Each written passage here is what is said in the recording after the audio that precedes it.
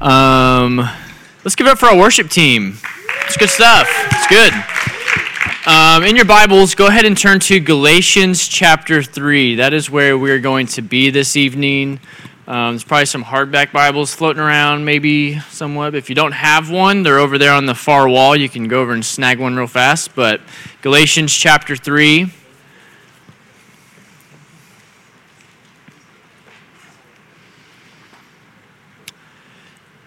As people are getting a Bible, getting to Galatians 3, last week I kind of want to touch briefly because we're hitting the same chapter, same train of thought. Paul was talking to the Galatians, obviously, and he was using some strong language. In the first part of chapter 3, he talks about how could you be so foolish? And he's using some strong language towards people that he loves. And he really hits hard on this. He calls them foolish a couple of times, and it brought to question, why was Paul so passionate about their foolishness?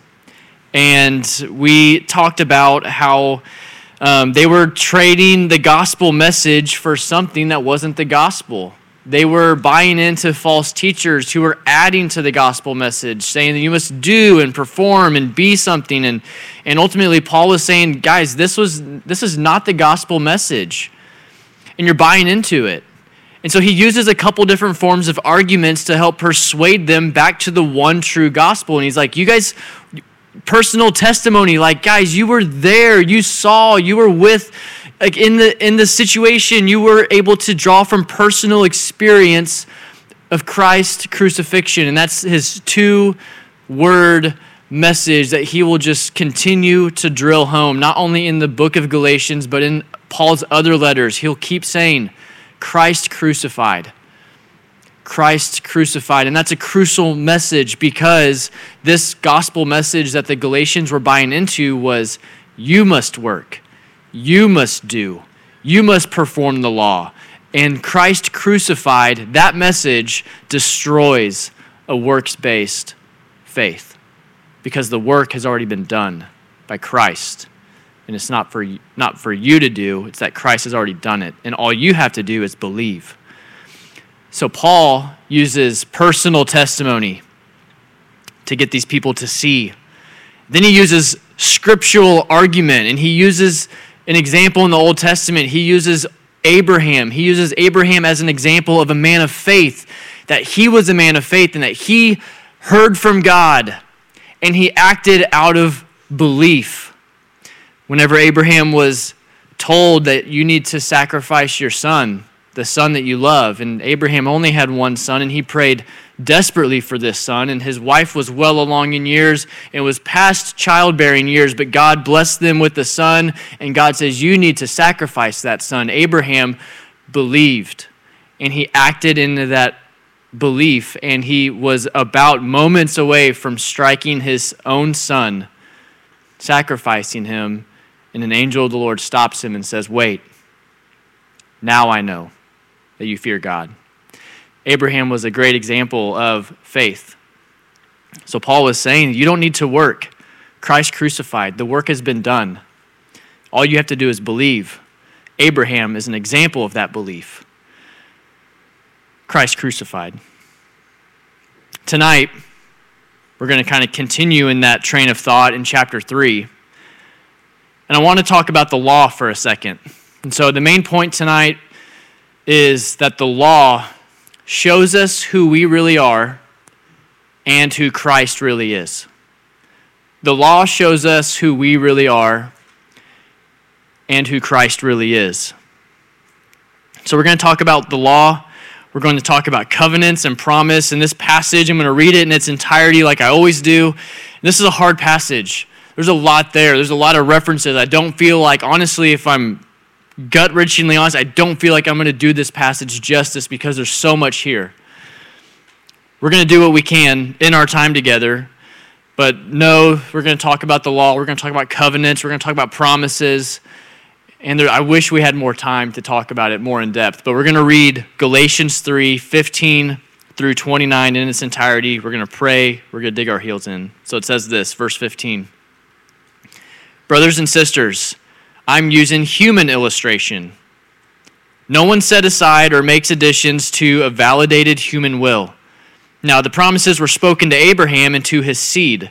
He does not say, and to seeds, as though referring to many, but referring to one, and to your seed, who is Christ. My point is this: the law, which came 430 years later, does not invalidate a covenant previously established by God and thus cancel the promise.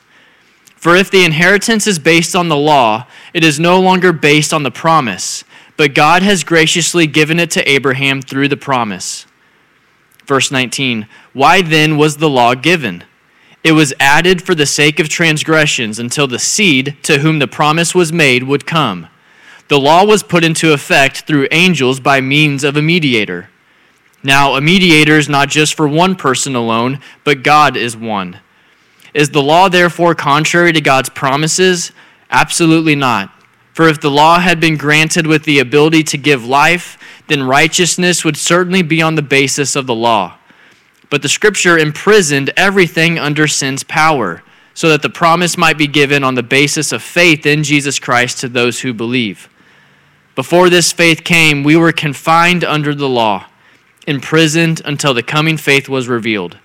The law, then, was our guardian until Christ, so that we could be justified by faith. But since that faith has come, we are no longer under a guardian, for through faith you are all sons of God in Christ Jesus. For those of you who are baptized into Christ have been clothed with Christ. There is no Jew or Greek, slave or free, male and female, since you are all one in Christ Jesus. And if you belong to Christ, then you are Abraham's seed, heirs according to the promise. Let's pray. God, we need your help here. God, this passage is big, it's dense, it's lofty, and Lord, we need your understanding. So God, give us eyes to see, give us ears to hear. Lord, give us a softened and tender heart towards your word. God, we long to hear from you, long to be shaped by you, and we know that we can do that through your word and through your spirit. So God, we ask this of you. Amen. So again, I want to preface tonight that this is a tough topic, and I'm not super well versed in it, much like most of the things I probably talk about. Law and covenants are something that are truly fascinating. Now, I've sat through a number of lectures and lessons about covenants, and it's enough to know that you pique my interest, and I need to read more about that. And I haven't gotten to that part yet where I want to read more about covenants because there is much there. It really opened my eyes to what I honestly don't know or have yet to uncover when it comes to the law, covenants, and promises. So with that, we're just going to dive in. I want to kind of look at verses 15 through 18. It says, brothers and sisters, I'm using human illustration. So the past couple illustrations was personal testimony. He used scriptural argument. Now he's using human illustration. No one sets aside or makes additions to a validated human will. Now the promises were spoken to Abraham and to his seed. He does not say, and to seeds, as though referring to many, but referring to one, and to your seed, who is Christ.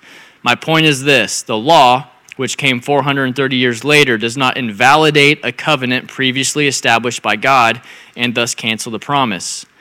For if the inheritance is based on the law, it is no longer based on the promise, but God has graciously given it to Abraham through the promise. So Paul's using an actual illustration to prove a point to the Galatians again. He uses the example of a will. No one makes additions or changes to a validated will.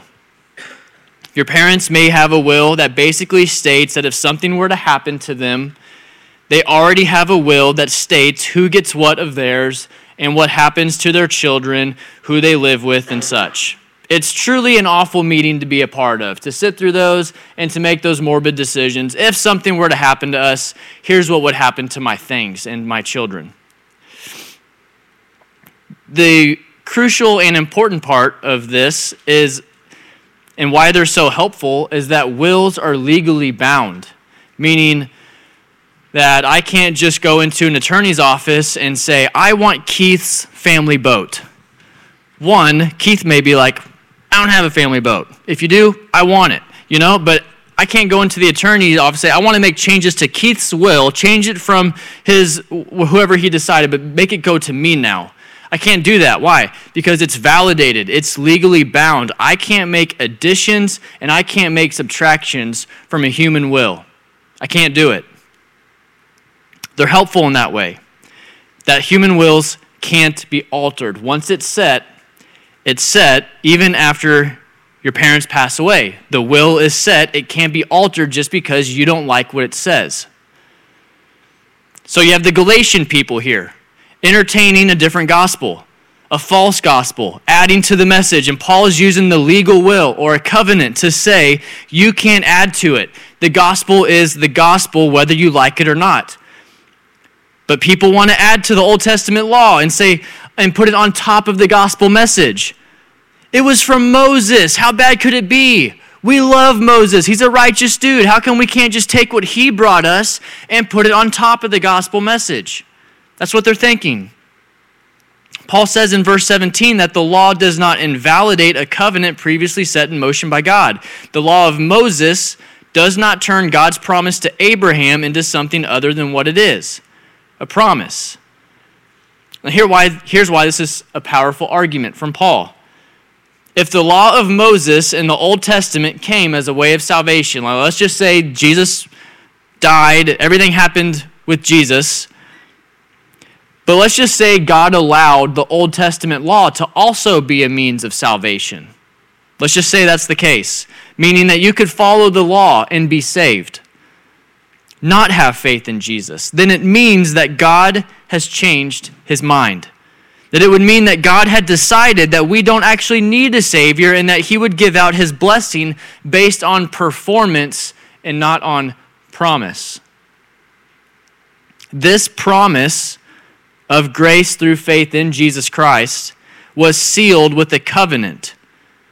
And covenants are a bigger deal than what we may appear on the surface. Genesis 15 paints a pretty clear picture of this. Abram asks God, how can I know that I will gain possession of the promised blessing? God tells Abram to get a cow, a goat, a ram, a dove, and a pigeon.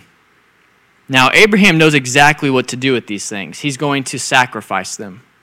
He cuts them in half, he arranges them, split open, and sets them apart opposite of each other. This seems strange and barbaric, but I want you to follow me in this. In Abram's day, this was how a covenant was signed. It was that animals were to be sacrificed, laid equal apart from each other, and you would walk through this passage, I guess, of these sacrifices. Now in our day, we have contracts. We don't have covenants very much. We have contracts. You read the fine print. You read every word. You sign the dotted line. Contracts are made out of distrust. I don't trust that you're going to do what we agreed on, so I need you to sign this contract just to ensure that we're going to be squared away here. Covenants aren't signed on a dotted line at the bottom with terms and conditions.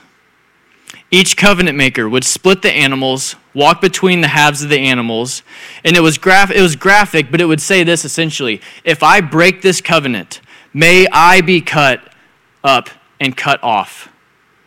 I will deserve to die just like these animals did. The same is actually true whenever we enter into a marital covenant, is why in a marriage ceremony you see the bride and groom both walk down the aisle with two equal sides apart from each other, and may the same thing happen to me if I don't uphold this covenant I'm entering into. God is a covenant-keeping God. He's good on his promises. He's a God who wraps his promises in covenants. And the beauty of this covenant is that Abram doesn't have the law to keep in order for this to work. Abram doesn't have to uphold anything about it. It's all God's initiative. That Abram doesn't have to uphold anything. It is a covenant between him and God, and Abram just gets to receive it. Like I said, contracts are made out of distrust, and covenants are made out of trust, that I keep my promises and my life is dependent upon it. So Paul brings this example from Genesis 15 to point out to the Galatians the impossibility of God adding obedience demands to his covenantal promise. God wouldn't add obedience demands like upholding the law to the gospel message, because if you're upholding the law over having faith in Jesus, you're trying to earn and work your faith out instead of trusting Christ crucified. The work's been done. Believe. So what's the purpose of the law? Why the law then? Why was it there? Verse 19 addresses that very question. Why then was the law given? It was added for the sake of transgressions. What's another word for transgressions?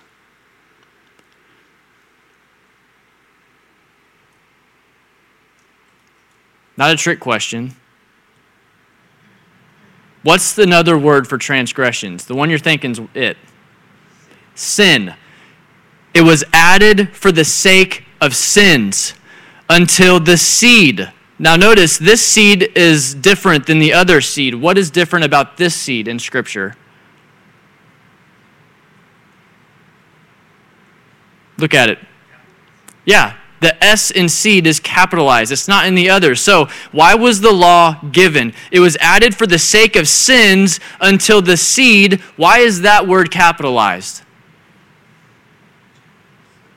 Jesus. Sunday school answer. That's it. You guys could have said it. You missed your opportunity. Jesus. This is talking about Jesus. For the sake of sins until the seed. Jesus, to whom the promise was made, would come. Why was the law given? It was given for the sake of sins until Jesus was to come. The law was put into effect through the angels by means of a mediator. So to answer the question, what's the purpose of the law? It was for the sake of sins, meaning it was not a place to tell us about salvation. It was rather a place to tell us about our sins. I know my sin because I see the law. I can't keep the law. I can try as hard as I can, but I cannot keep the law. And the reason why I know I'm a sinner is because I've seen the law and I can't uphold it. It shows us that we are promise breakers, law breakers. We are the problem when it comes to our sin.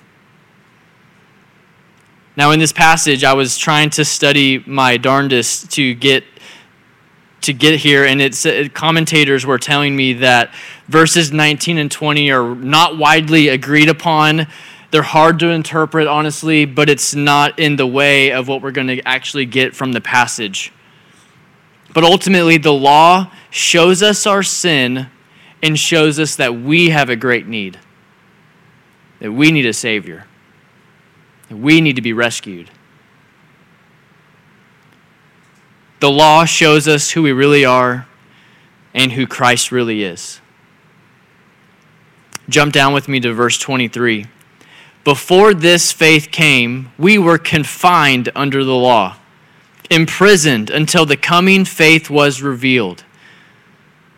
The law then was our guardian until Christ, so that we could be justified by faith. But since that faith has come, we are no longer under a guardian, but through faith you are all sons of God in Christ Jesus. Before Jesus, we were confined and bound by the law, needing faith that God is who He says He is.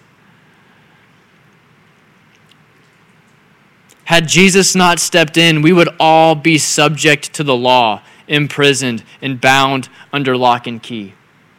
We need a Savior. You and I need rescued, and the law shows us that. But at the same time, may we grow in thankfulness and in gratitude towards Jesus, that He stepped in. We couldn't fill the law. We were done. We were doomed and destroyed, and Jesus stepped in. So I don't have to uphold to the law, but I need to have faith in Jesus that He is the Son of God, that He is sinless, and that His death bore our payment for sin, so that when we stand before God, God doesn't see us, he sees the righteousness of Jesus, clothed in righteousness. We need a Savior. And so the gospel allows us to truly honor the law in a way that those bound by the law cannot. Without the gospel, we may obey the law. We can do our best to uphold the law and actually turn out to be a pretty decent human being on this earth, but we will learn to hate the law because it's basically rules without relationship. And when we believe and take hold of the gospel, we will gravitate towards honoring God's law because our heart will grow closer and closer to his heart, meaning that we may obey God and his design, not for personal gain, but out of delight for our Savior. See, law and grace can work together.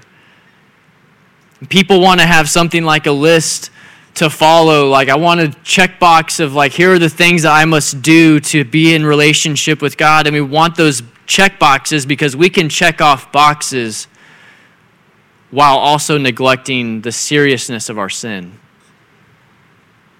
I'd rather have a list of do's and don'ts because my heart doesn't have to be invested in a checklist. And I said this last week, but God is not interested in our list of do's and don'ts. He's interested in our heart. He wants our heart. We'd rather just keep things surface level, though, neglect the seriousness of our sin. God is running after us, after our hearts. It's the law that shows us who we really are and who Christ really is. May we grow in thankfulness and gratitude for Jesus saving us from the law that we could never keep. And it's through his work, Christ crucified, that we may live in freedom. Amen. Let me pray for us, and then we'll be dismissed to our D groups. God, we thank you for your word. God, we thank you for Jesus and his finished work on the cross. Lord, in that he defeated sin. He defeated our sinfulness. God, the very things that we chase after, and yet for us to find out that they do not sustain. God, forgive us. Renew our hearts. God, would you give us a thirst for righteousness and for your word? And God, I pray in our times of D groups, Lord, that you would just continue to shape our hearts. God, help us to not cling towards things like the law, but help us to cling to the cross and Christ crucified. God, we love you. It's in your name we pray. Amen.